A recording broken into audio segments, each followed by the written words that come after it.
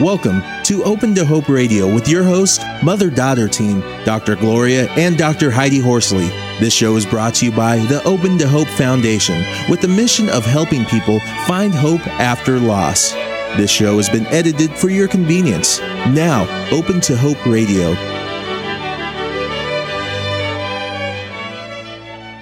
Our guest today, her name is Dr. Cori Bussolari, and our topic is Orphaned at 19. Dr. Cori Bussolari is a licensed psychologist with a private practice in San Francisco and is an assistant professor at the University of San Francisco. Cori's professional focus stems from her early personal losses. Cori's father died when she was only 14 after many years of cardiovascular illness. A few years later, the unimaginable happened. Her mother was diagnosed with lung cancer and died when Cori was just 19. Cori's clinical and research interests are in the area of chronic and terminal illness and coping. Cori's own losses only fortify her desire to support others through the most stressful times in their lives. Welcome to the show, Cori. Hello. I'm happy to be here. It's great to have you on. Thank you. We're being in the same city. The beautiful weather, too. Well, Cori, tell us a little bit about your losses, and our audience are going to want to hear a little bit about your father dying at 14. You know, I'm really interested in the fact that your father did die at 14 because I know my daughter, Heather, her brother died at 14, and I know some other teens, and they don't talk about it that much, and I'm really interested that you've been able to bring that out. Well, you know, it's interesting that you said that because it's taken me, and it's an important thing that, you know, when you guys were talking about how, how parents lose a child and how children are, that you need to kind of be aware of the other children in the family, and especially teenagers because of so many developmental issues. But until recently, and when I say recently because it happened so long ago, about 10, 15 years, it took me a long time to kind of really be able to kind of integrate it into my life. My dad got sick when I was 5. He had a massive heart attack and one of the first 100 open heart surgeries in the country. Oh, my goodness. Yeah, so he was sick when I was, my whole life was about worrying whether or not, the whole, anxiety of will he die. And I'm sure a lot of your listeners who are dealing with terminal illness, it becomes a pattern in their life where they kind of are always waiting or worrying about something bad happening. So your father wasn't totally active for most of your life? He was quieter? Or how? He was active. I think in my mind he was active. But compared to what he was like before that, no. Mm-hmm. He was able to get up and go to work, but there was always that issue of don't upset your father, don't make him, worried about anything, and that the messages I got were, he went through this major open heart surgery, he wasn't supposed to make it. So every day was this, will it happen today? Will it happen tomorrow? Now, Cori, let me ask you, are you an only child? No. Oh, you have other siblings, okay. I have other siblings, however, they are 10 and 7 years older than me. Okay. So they were teenagers when he got sick. Uh-huh. And they dealt with it. In my memories, it was very difficult for them. And because I was so young at that time, it just became part of my existence. Uh-huh. But, by the time I became a teenager, in my mind I was thinking, he'll be fine. Nothing's going to happen to him. About 6 or 7 years later, nothing's going to happen to him. He'll be fine. And what happened was I went away to camp, and I was there for 2 months, and he was supposed to pick me up that day. And he called me that morning. We lived in Long Island, and the camp was in Connecticut. And he called me up that morning, and he said, you know what, Cori, I just went to the doctor. They said everything was fine. I got a clean bill of health, but I'm really tired. Would you mind, I called your friend's parents. They're going to take you home. And by the time I got home 2.5 years later, he had died in our house. 2.5 2.5 hours later? Excuse me, 2.5 hours later, yes. He had died in your house. Yes. So in some ways, to me, it was this long, drawn-out illness, but in some ways it was really very sudden. Well, and Cori, we hear that a lot when we're talking to people about having someone that died of a terminal illness. They say, you know what, even though it's long and drawn out, you always have hope.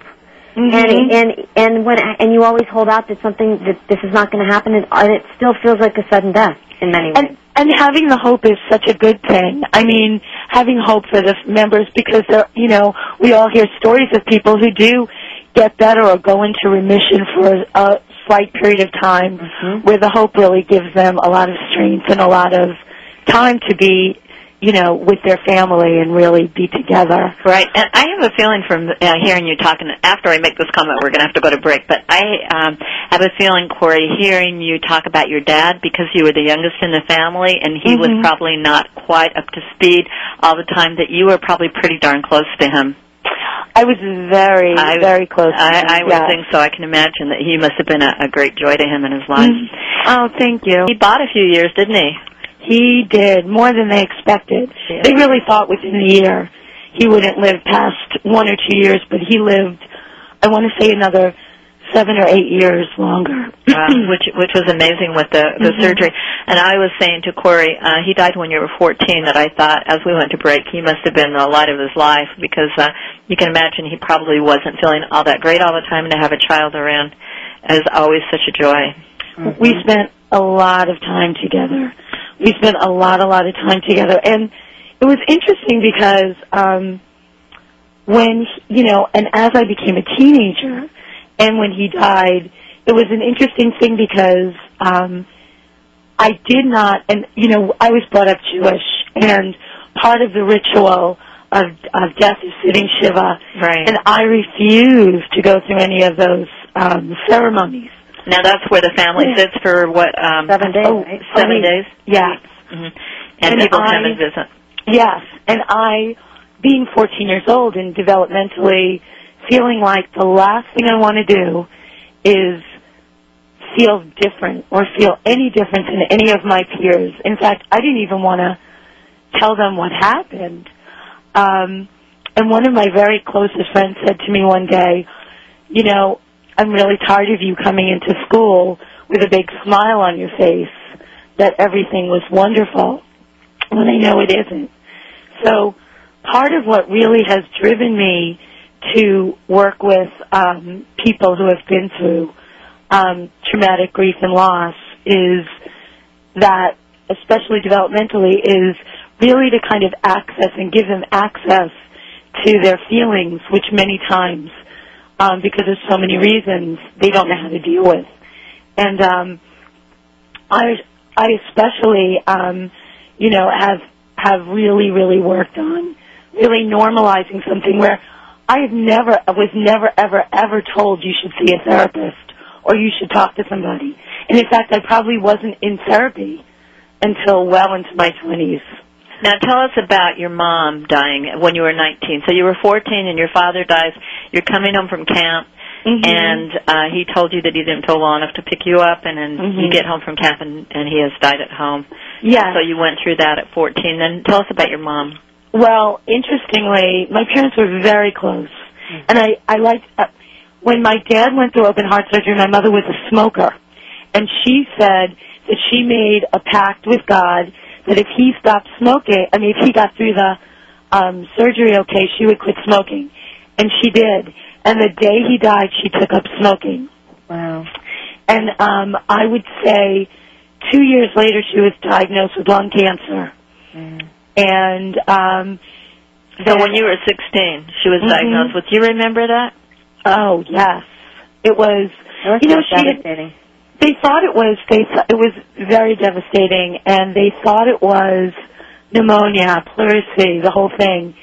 And I'll never forget that she went in for a biopsy, and my mother was beautiful. She used to model when she was a teenager, and she went into the hospital, and I remember she had the hospital gown on. This is like one of my last memories of her prior to being my idea of her being sick.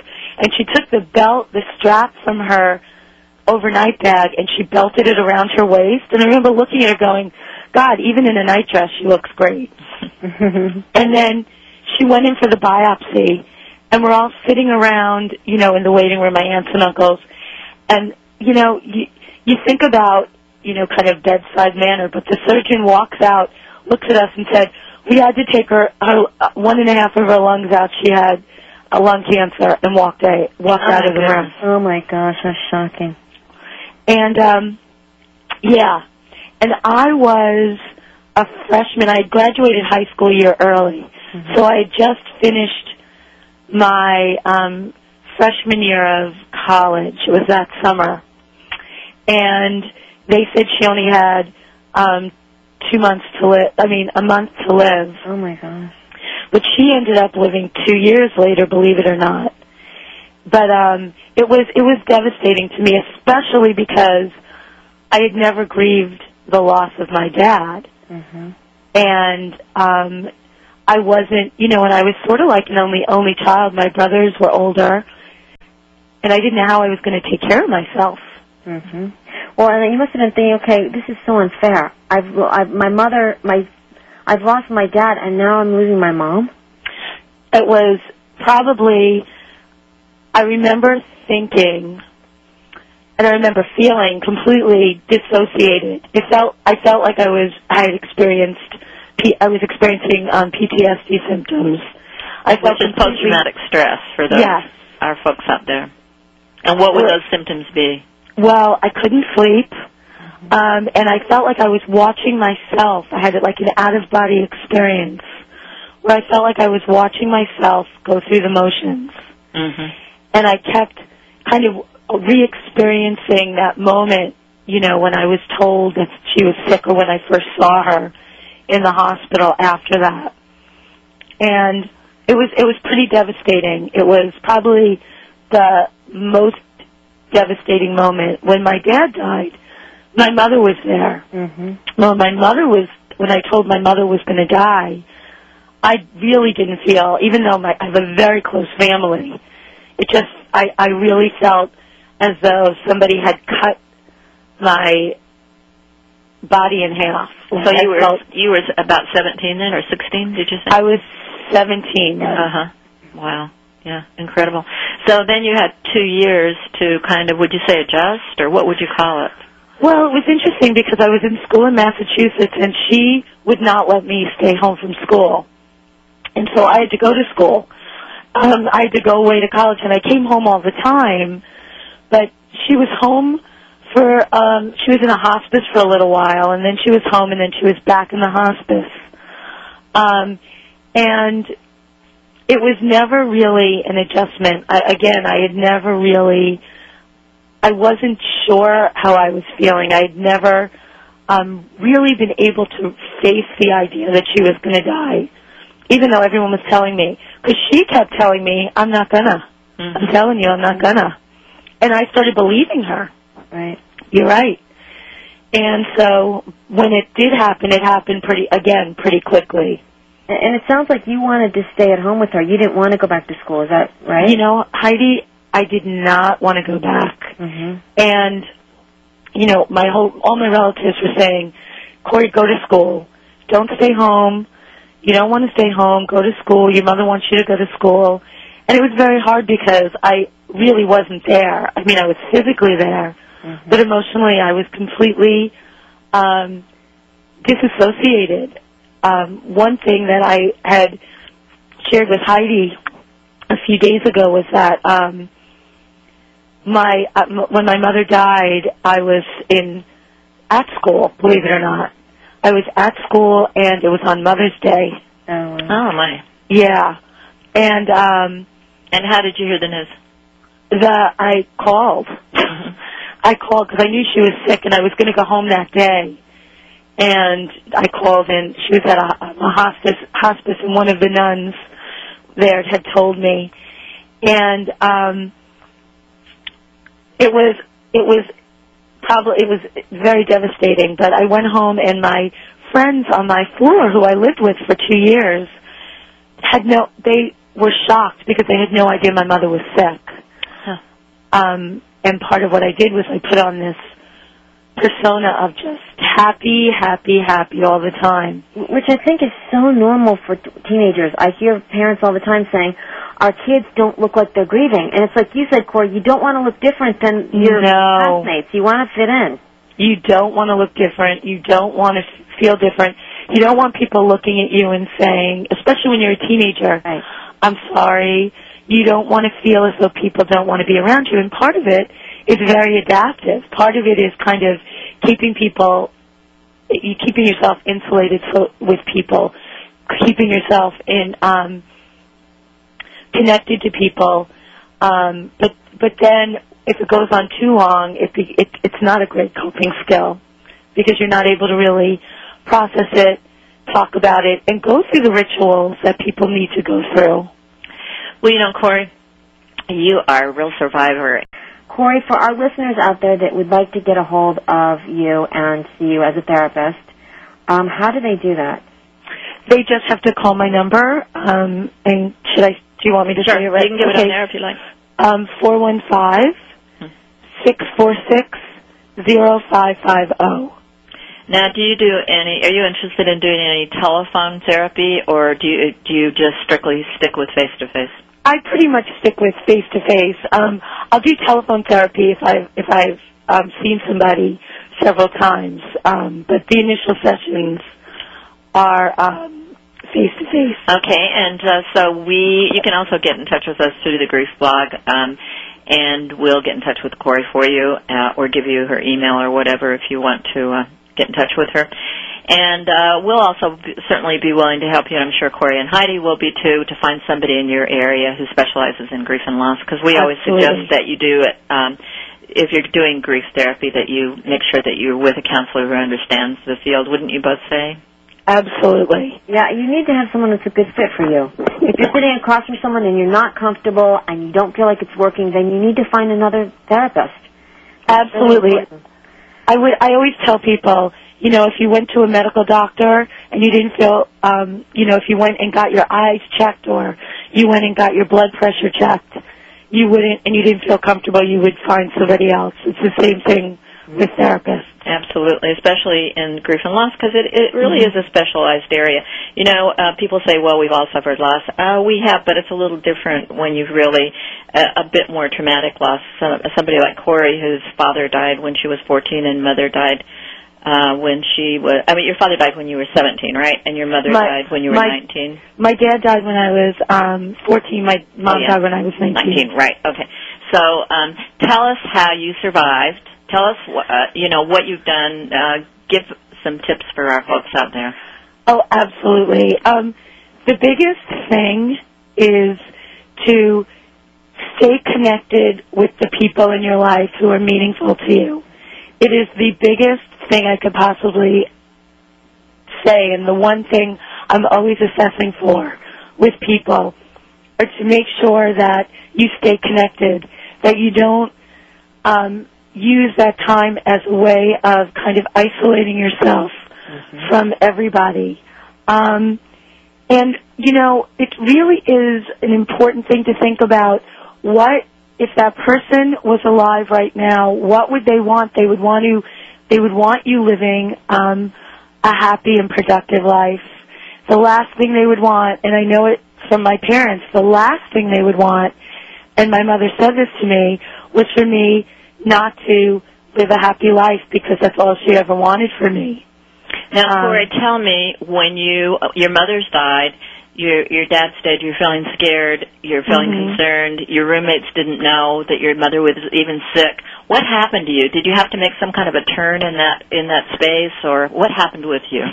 I kind of threw myself, I went back to school and I kind of threw myself into working with people.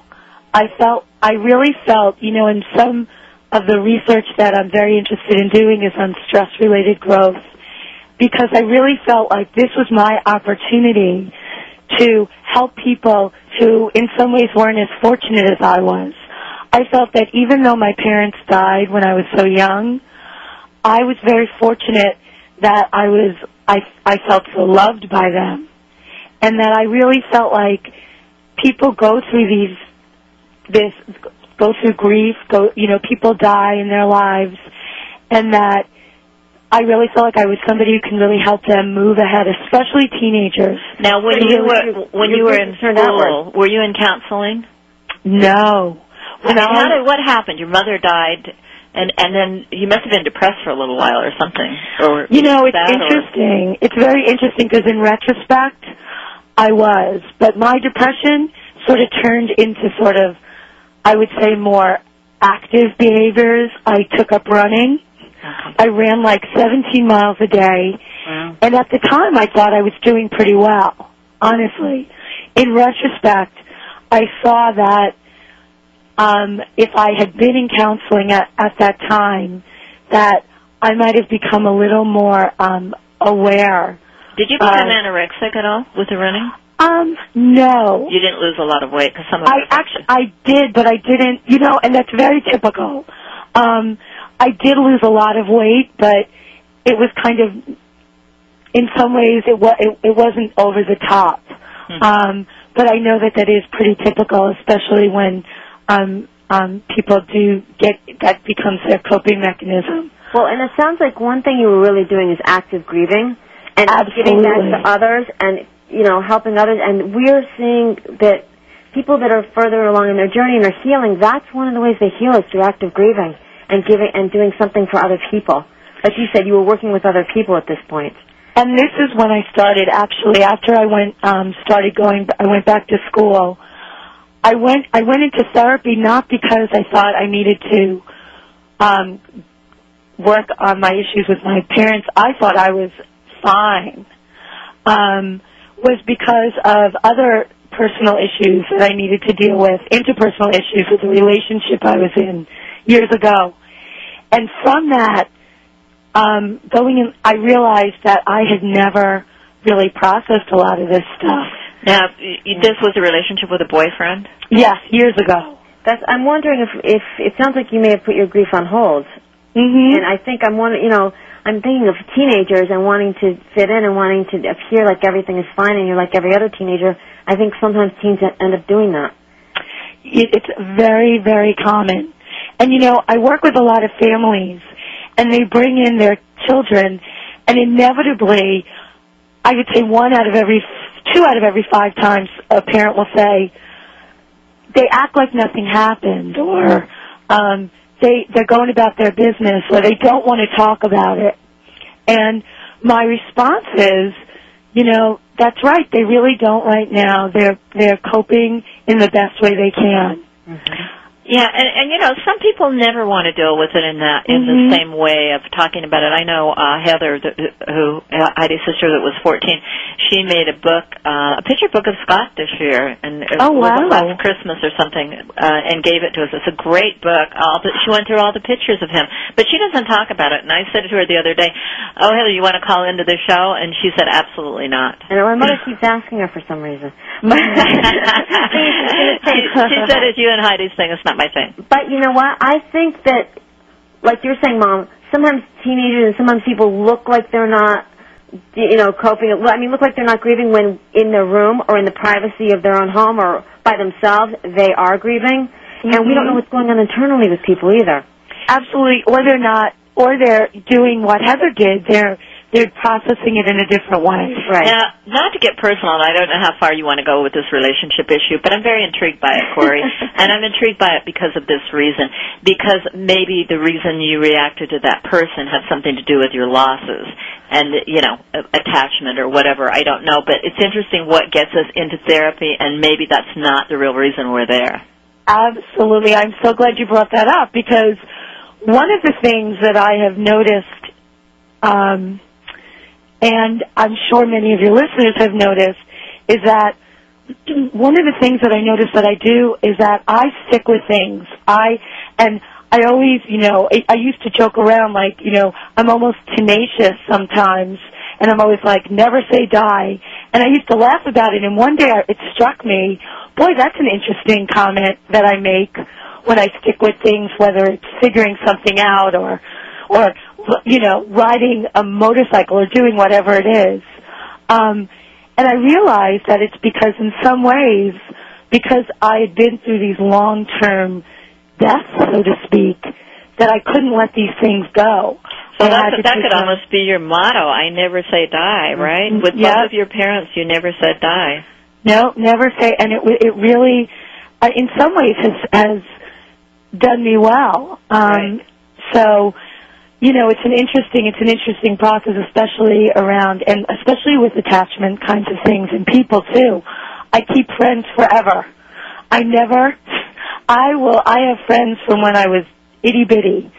And to get back to that relationship, part of what happened was I met this person right 6 months after my mother died, and realized a year or two later that I didn't want to be I didn't need that anymore. It was sort of my individuation with my parents. It never happened because I was so young. Happened with this relationship.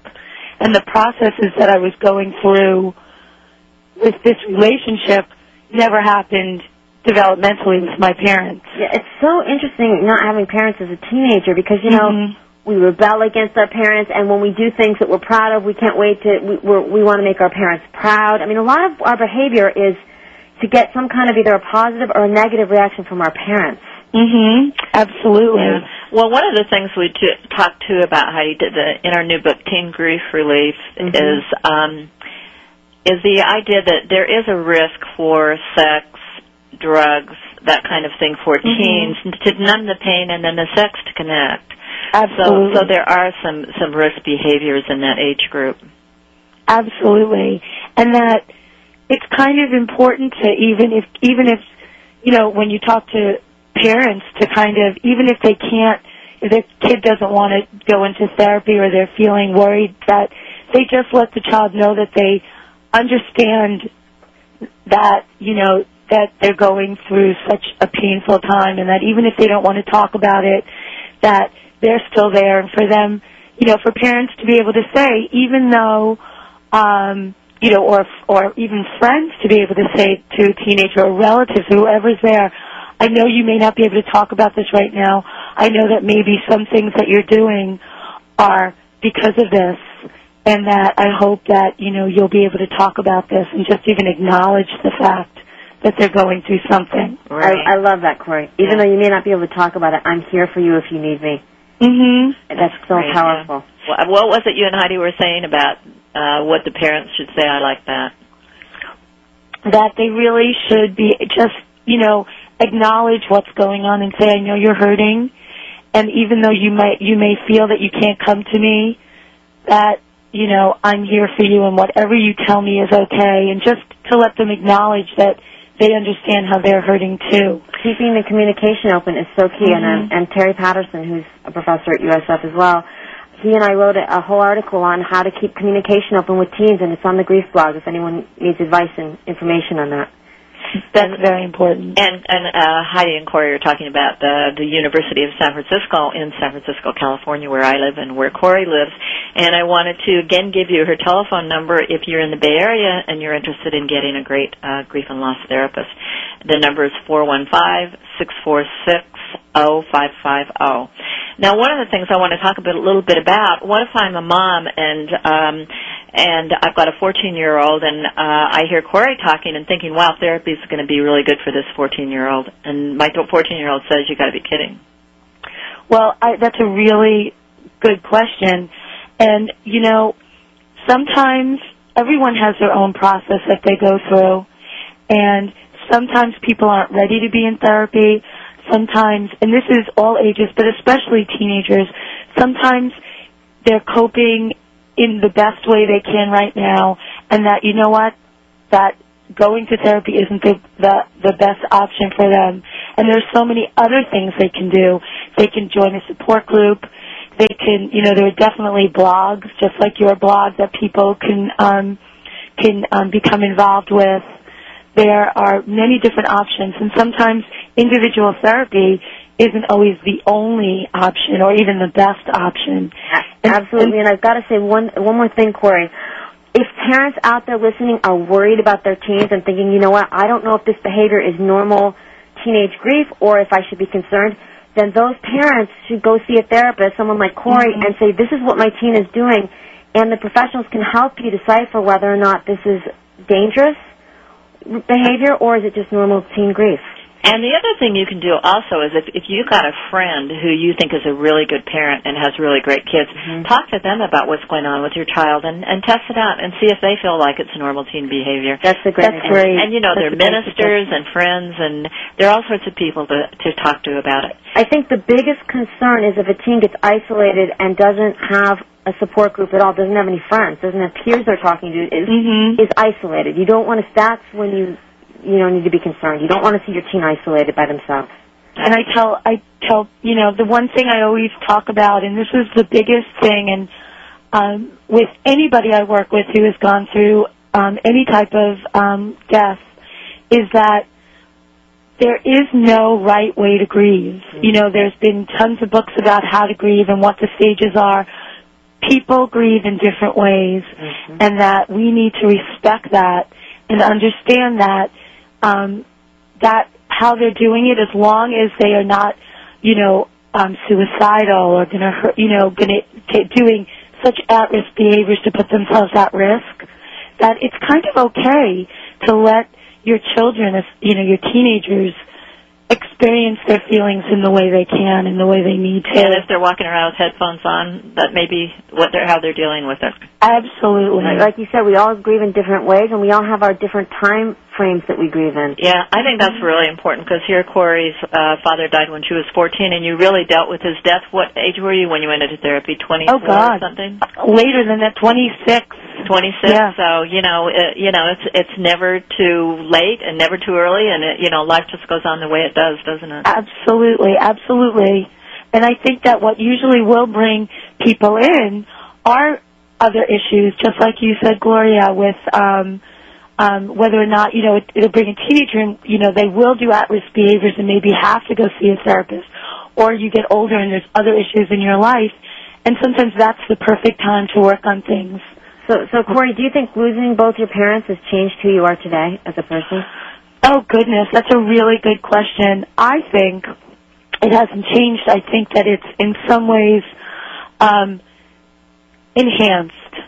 It's made me stronger, and it has, in some ways, I feel like I have a great relationship with my parents now. I have learned to integrate them into my life in a way where I have them with me all the time, and I say things and sometimes, my mom was 36 when I was born, so she was sort of my age when I got to the point where I was able to see what she looked like, and I look in the mirror now, and I go, oh my God, it's my mother, and it makes me, where it used to make me feel terrible, it makes me feel great.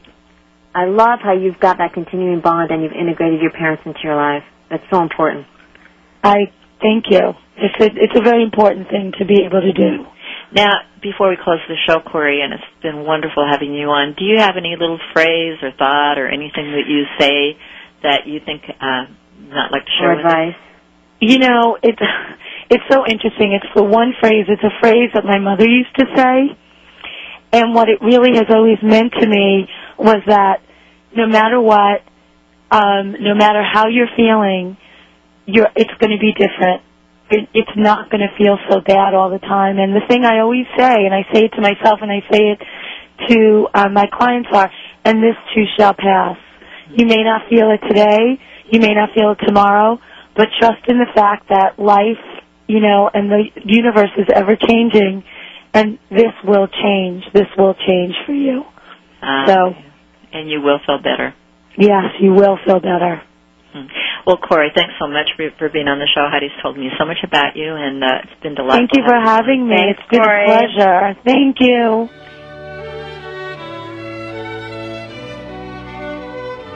You have been listening to Open to Hope Radio. You can sign up for our newsletter, Facebook, and Twitter on our homepage at opentohope.com.